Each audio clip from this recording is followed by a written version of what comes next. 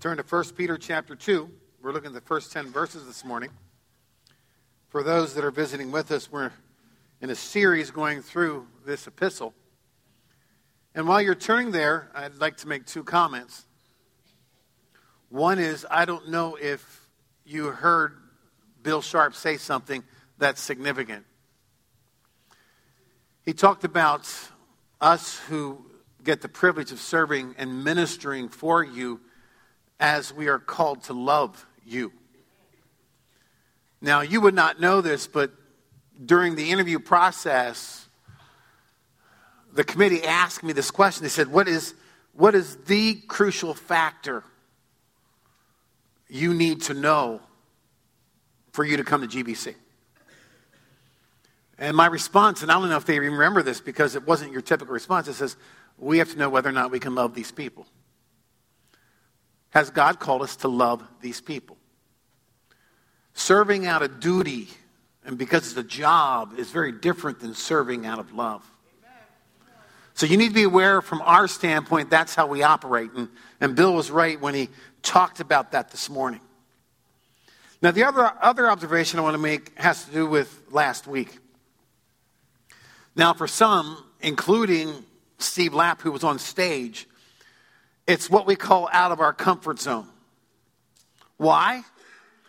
Because hearing about an Amish that's a Christian serving God in Iraq is not the usual way we experience life, is it?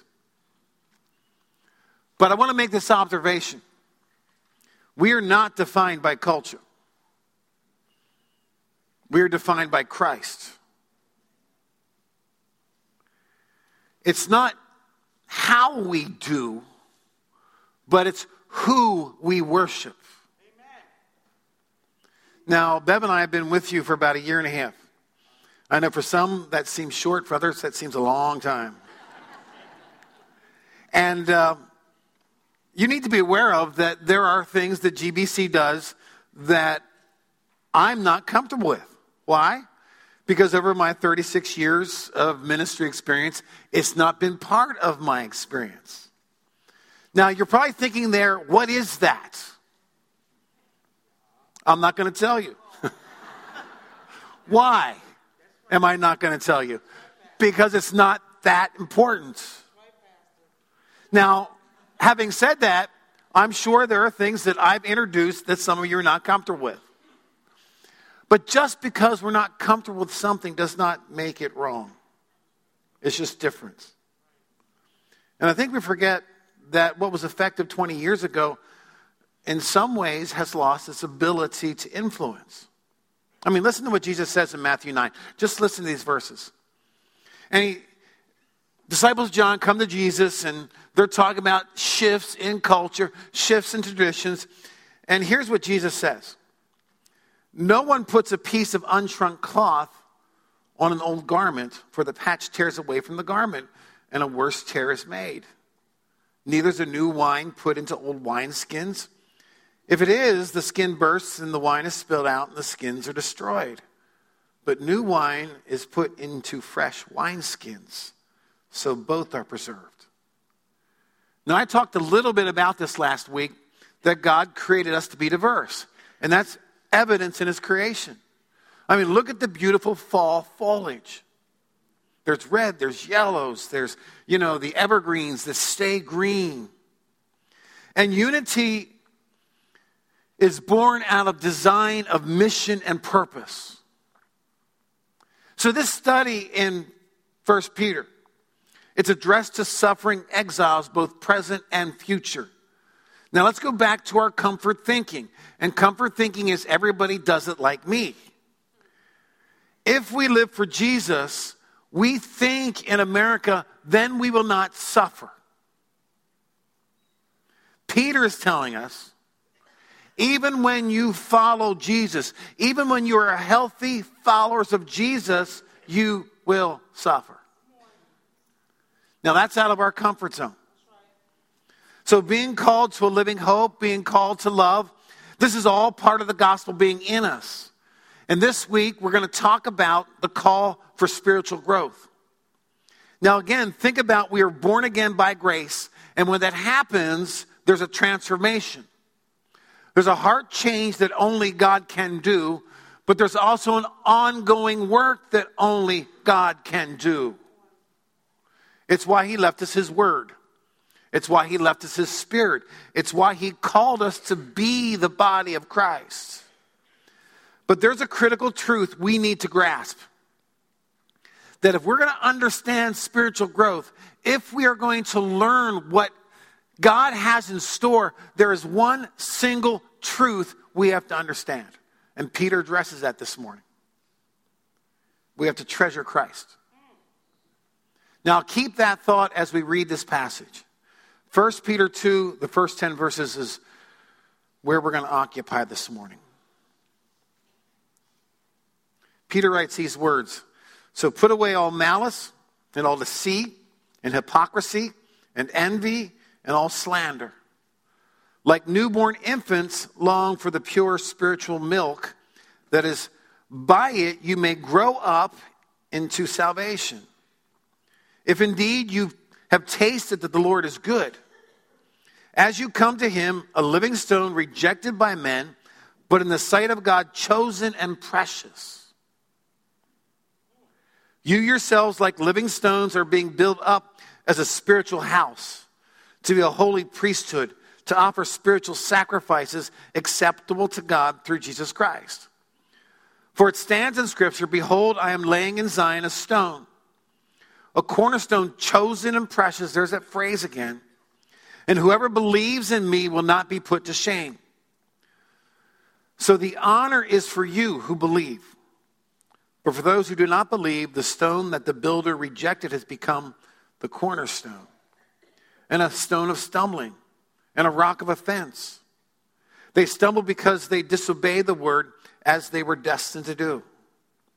But you are a chosen race, a royal priesthood, a holy nation, a people for his own possession, that you may proclaim the excellencies of him who called you out of darkness into his marvelous light.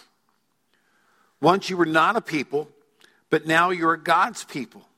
Once you have not received mercy, but now you have received mercy. Treasure Christ. I heard John Piper preach a sermon where he talked about treasuring Christ in this passage. I never looked at it this way. And so we're going to kind of park just on that thought. There's a lot of different ways we could take this apart, but I want you to think about treasuring Christ. And here's the first principle. Treasuring Christ is God's response to Christ, so it should be ours. I want to say that again. Treasuring Christ is God's response to Christ.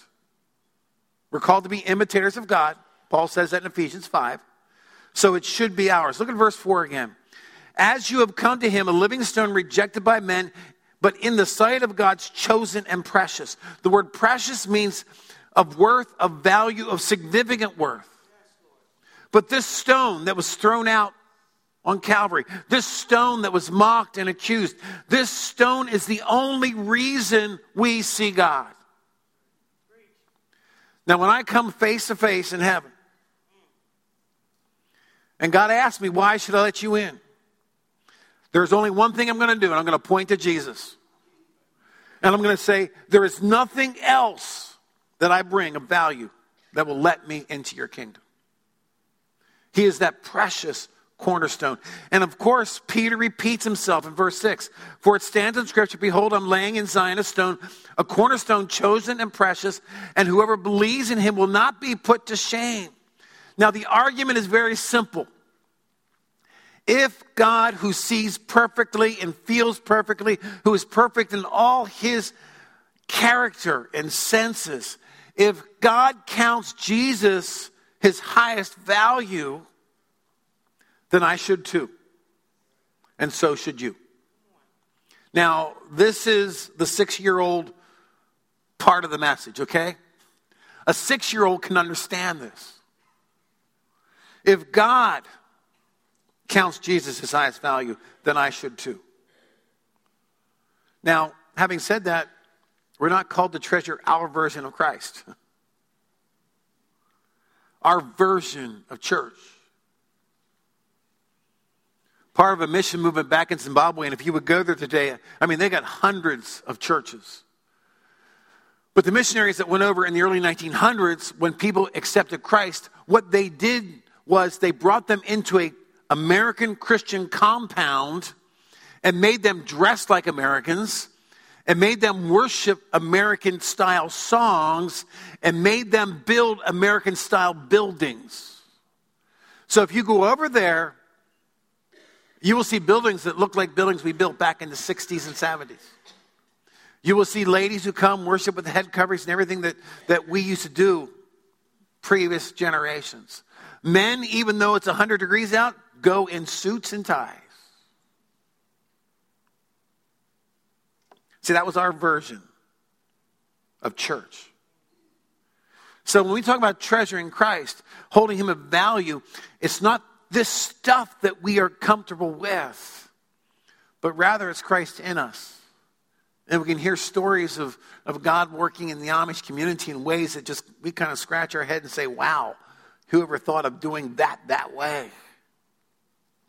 Now here's the second principle. Treasuring Christ is more, not less, than knowing Christ is precious.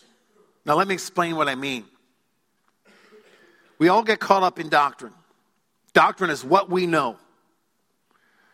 And like good people who like to think well about our doctrine, we argue and we fight, and we really get weird if someone doesn't believe like us.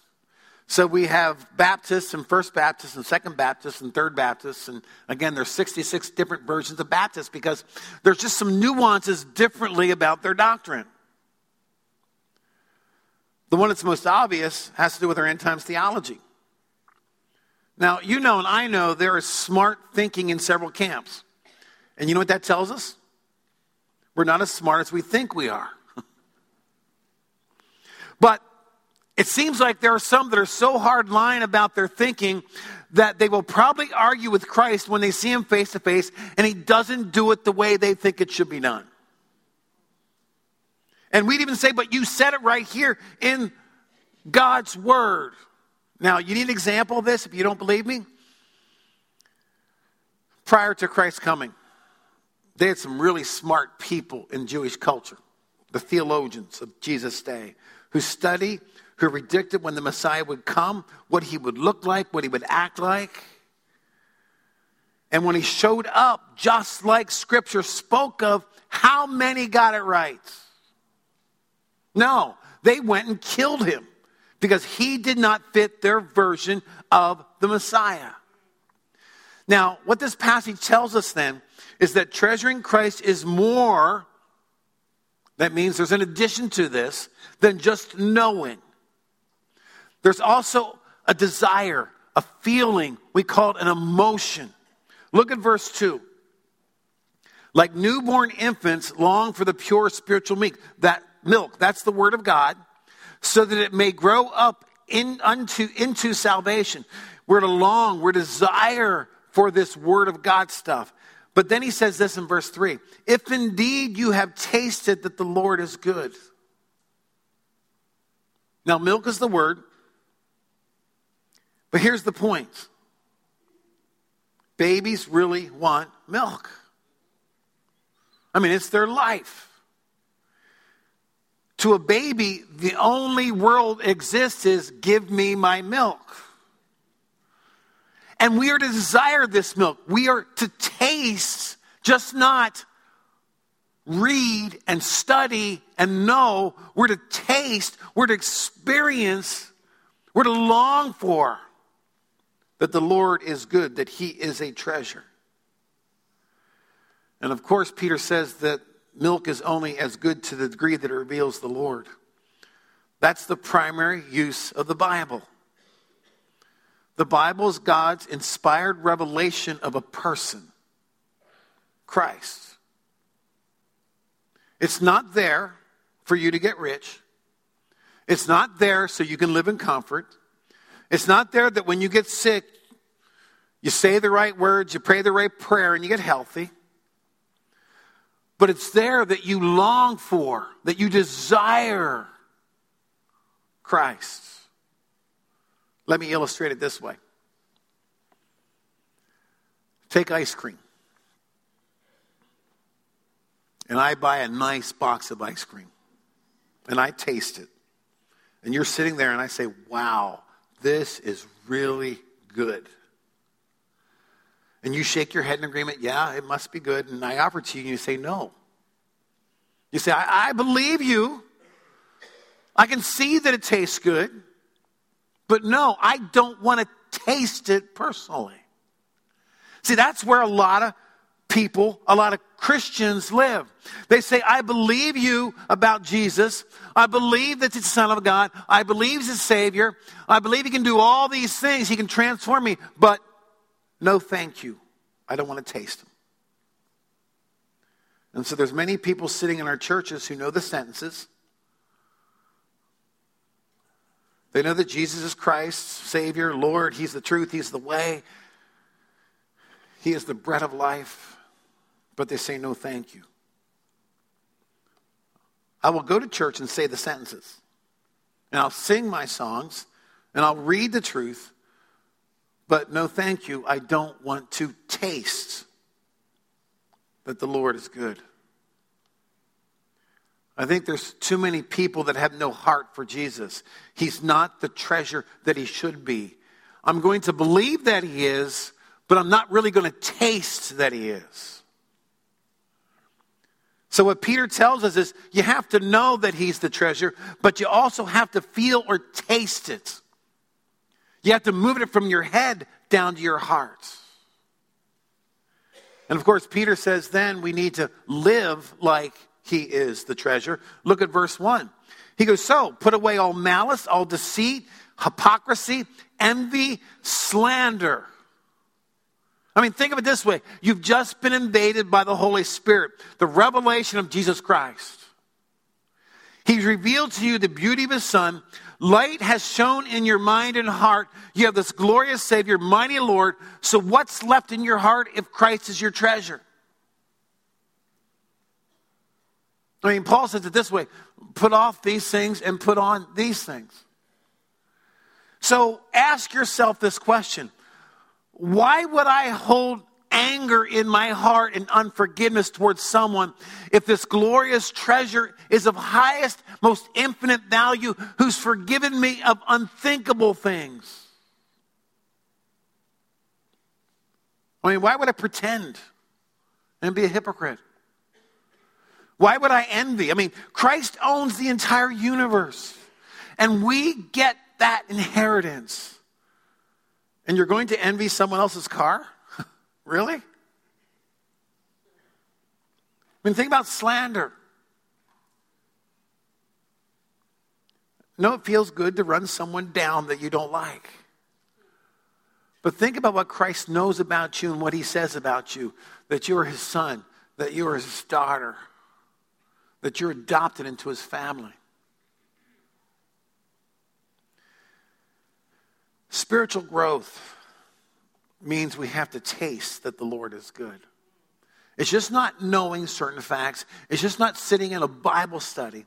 But somewhere we have to taste it, get it into our hearts, and then push it out into our lives. So do you see the truth that Peter is portraying? That if we fail to treasure Christ the way we should, then suffering will take us out. Then hard times will make us want to quit. We won't grow like we should because we are not nourishing ourselves with the pure spiritual milk of the Word. It's knowing, but it's also tasting and then living out. Now here's a third truth. Treasuring Christ defines a new race of people. It fascinates me in verses 9 and 10. I'm going to read this again. But think about Israel, but he's saying this about us. But you are a chosen race, a royal priesthood, a holy nation. The very same things he spoke about Israel. A people for his possession, his own possession. That you may proclaim the excellencies of him who called you out of darkness into his marvelous light. Once you were not a people, but now you are God's people. Once you had not received mercy, but now you have received mercy. 3 identifications here. He talks about race, It's the word genealogy we get from. It's the word nation, ethnicity. And then the word people, laity. 3 claims that were spoken of Israel. And Peter takes them to the church. Now this is huge. And the practical effects are absolutely monumental. And it's why in Peter he uses words, and we're going to see this later on, exiles, sojourners, aliens. But we all know that a race of people have dominant thoughts and traits. Now, our dominant thought and trait is that we treasure Christ. We are a people who measures Christ above everything and anything else. He is the pearl of great price. Jesus tells a story about that. Of a man who literally sells everything in order to purchase just one single pearl. Now, this has an effect. It transforms and exposes all our alienated differences. For instance, in the body of Christ, there are certain things we call sin.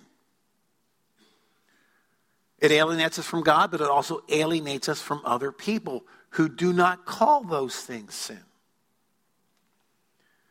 It talks about attitudes and behaviors that we are to treasure, like unity and love and generosity. But what is new is that the intent value of Christ is reflected differently. And it's a group project. Now, contrast that with culture today. Culture today attempts to take away all our distinctive differences.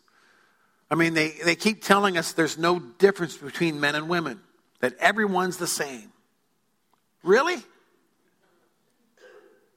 Last week we had Amish families with us. Were they different culturally than us? Absolutely. I mean, the fact that Steve and his family, there's 11, live in a mobile home together. I mean, that's a huge difference for me. I don't know if I could do that. Have you ever seen those showers in those places? And you got 11 people trying to take that in the morning? But what you saw last week was Christ being treasured and Christ working out his plan inside of their differences. In fact, it's how Christ got them to Iraq. It was those differences that he used because of the shooting. Is God in control? That was a weak yes. Is God in control? I guess what I'm saying is this. Let's prize and pursue our diversity. Here's the fourth principle. The hard act of treasuring Christ is meant to be spread. Look at verse 9 again. But you are a chosen race, a royal priesthood, a holy nation, a people for his own possession. Here's the cause, here's the purpose. That you may proclaim the excellencies of him who called you out of darkness into his marvelous light. This is the purpose for the church. We exist to spread the glory of God, the light of the world, this glorious, incredible life, hope and joy that not even suffering can quench. And it is a demonic notion that we keep this to ourselves. Satan doesn't want us to share. We are called to grow.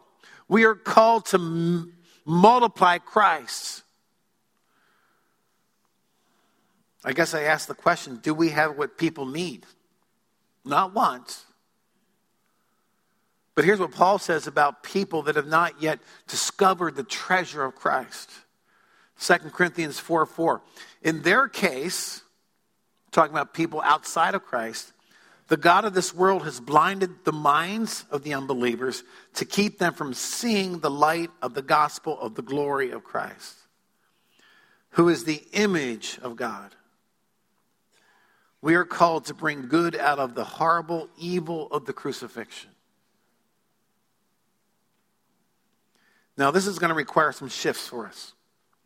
if we're going to treasure Christ above everything else, if we're going to allow that to be the catalyst for our spiritual growth, if we are going to so desire Christ that we align our minds and our hearts and our lives, here's some shifts we have to make as a church. From institutional political to being the church. How many times we say things like this, but our policy says we can't do that. If you want to witness to surrounding community, you must fill out Form 27A and B and submit it to the Leadership Council and then get approved by the Congregational Council. Steve Lapp forgot to do that and they threw him out of their church. That's what happened.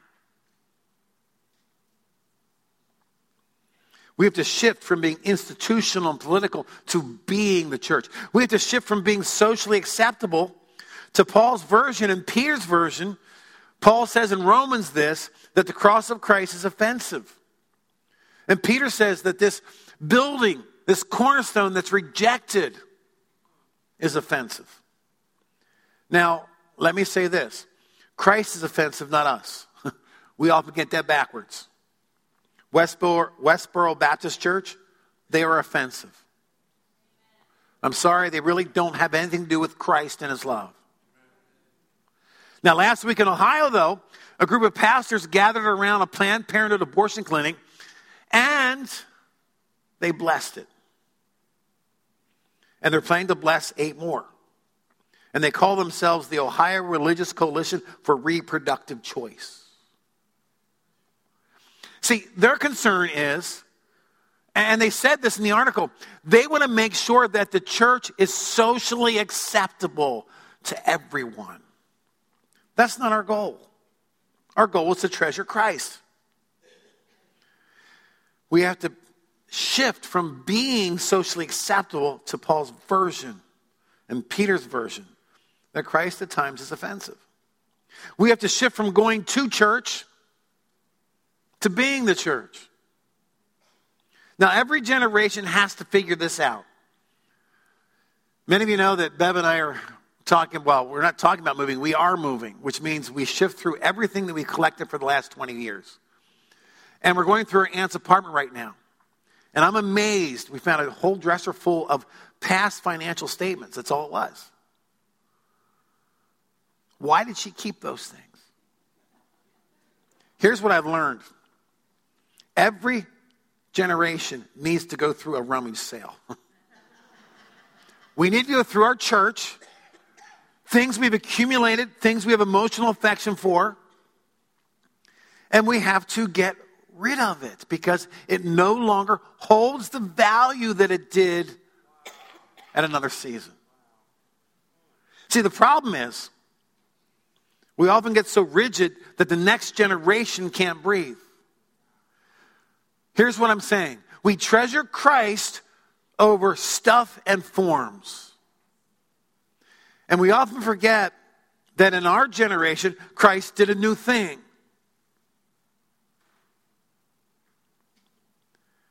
Now, I'm told that the only people that appreciate change are babies, and they sleep through most of it. But let's understand that how we do church is that we treasure Christ. We have to shift from complexities to structure to simplicity and systems. I think sometimes we make Christ, here's what I'm amazed at. And this happened with most of our grandkids and even our kids. A 4-year-old and a 5-year-old and a 6-year-old can accept Christ. For real. But as we get older, we seem to make Christ so complex that people can't even engage. See, simplicity and systems. Systems breathe, systems adapt, systems change. Here's what it comes down to. I'm going to ask you a question. And I'm going to personalize it myself too. All this stuff about treasuring Christ, all this stuff about being and spreading this marvelous light around the world, we really have to ask ourselves this question. Do I trust the Holy Spirit? Now, when I ask that question, many people are afraid. Why? Because they think the Holy Spirit's going to do something weird. Now, having said that, people will always distort the work of the Spirit. Amen? But because they distort it doesn't mean we throw out the baby with the bathwater. I've had many people in my own ministry come to me and claim to be prophets. And of course, being a prophet, when God speaks to them, they speak to me, and I just don't listen. I need to obey what they have to say. And I'm fine with listening to people who believe they're prophets. But when most of their revelations have to do with their preferences rather than the purpose and mission of displaying the glory of God through changed lives, I reserve the right to disagree when it's not consistent with the Word of God. Now let me mention something that Steve said last week. Some of you picked up on it, others didn't. Remember Steve talked about how before he went to Iraq one time that he had a dream? Now some of you, when he said that, red flags went up. And you start saying, oh, he's one of those people. It's too mystical. Now, we know, and you hear the long story, the dream really was to prepare him for where God was taking him into a very dangerous situation and zone. And God was basically saying, listen, I got your back on this one. Now, for some, anything mystical is kind of out of the weirdness of the Holy Spirit they don't want to touch. And I say, really? We worship a God who we cannot see? We talk about, how many people believe in angels and demons? Okay. Ever see any? We pray expecting this God to answer. And we even have scriptures like this in Acts chapter 2, verses 16 and 17, quoting an old prophet, Joel 2, verse 28. In the last days it shall be, and if you didn't realize we're in the last days, it's called the church age, right before he comes again. God declares that I will pour out my spirit on all flesh. And your sons and your daughters shall prophesy, and your young men shall see visions, and your old men shall dream dreams.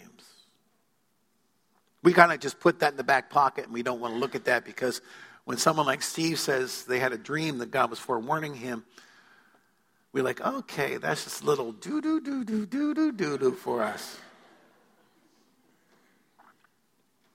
Here's the point. If you didn't see it, Steve and his brothers treasure Christ. And he has called them in very unique situations that only God could work out. But here's what Peter is saying to us. Let me sum it up this way. We are called to live the claims of the gospel. And he really asks us this question. Is Christ worth living for? We have an incredible opportunity to spread the gospel in a marketplace where the opinions of Christians no longer dominate. That's what he's telling his people. And that's a relevant message for us today in our culture. Because in the marketplace, Christian opinions are no longer dominant. And he says, treasure Christ. Do it in your mind, do it in your heart, do it in your actions. Now, if you want someone else's word on this, listen to what Jesus says. Where your treasure is, there also will be your heart. I'm going to call the worship team up. We're going to close, I think. Yes. And while they do, I want to pray for you. Father God, I pray we take this simple truth that we should treasure you in our mind, in our heart, in our lives. And that becomes the predominant aspect of who we are. You are of the highest value. We know that. Help us to live in such a way that becomes a reality. And we confess to you that we are, well, like everyone else on this planet, we are fallen creatures that so often get distracted by things that aren't important. So forgive us for allowing other idols and stuff to occupy our lives. Forgive us for when we get so distracted that you no longer become the highest value in our lives. Forgive us when we allow stuff just to so invade our lives that that we just don't see you the way we should. Help us just not to know you, but also taste you. And taste that the Lord is good and become the reality of the light that you call us to be in a world that is so desperately needing Jesus. I know we think we're pretty smart. That just simply means we haven't humbled ourselves the way we should. Help us to sit at your feet, to listen to what the Spirit has to say, to study your word, and then go. And we'll leave the rest up to you, because we don't have the kind of resources or smartness or abilities to do what you called us to do and to be. May we treasure you. In your name we pray. Amen.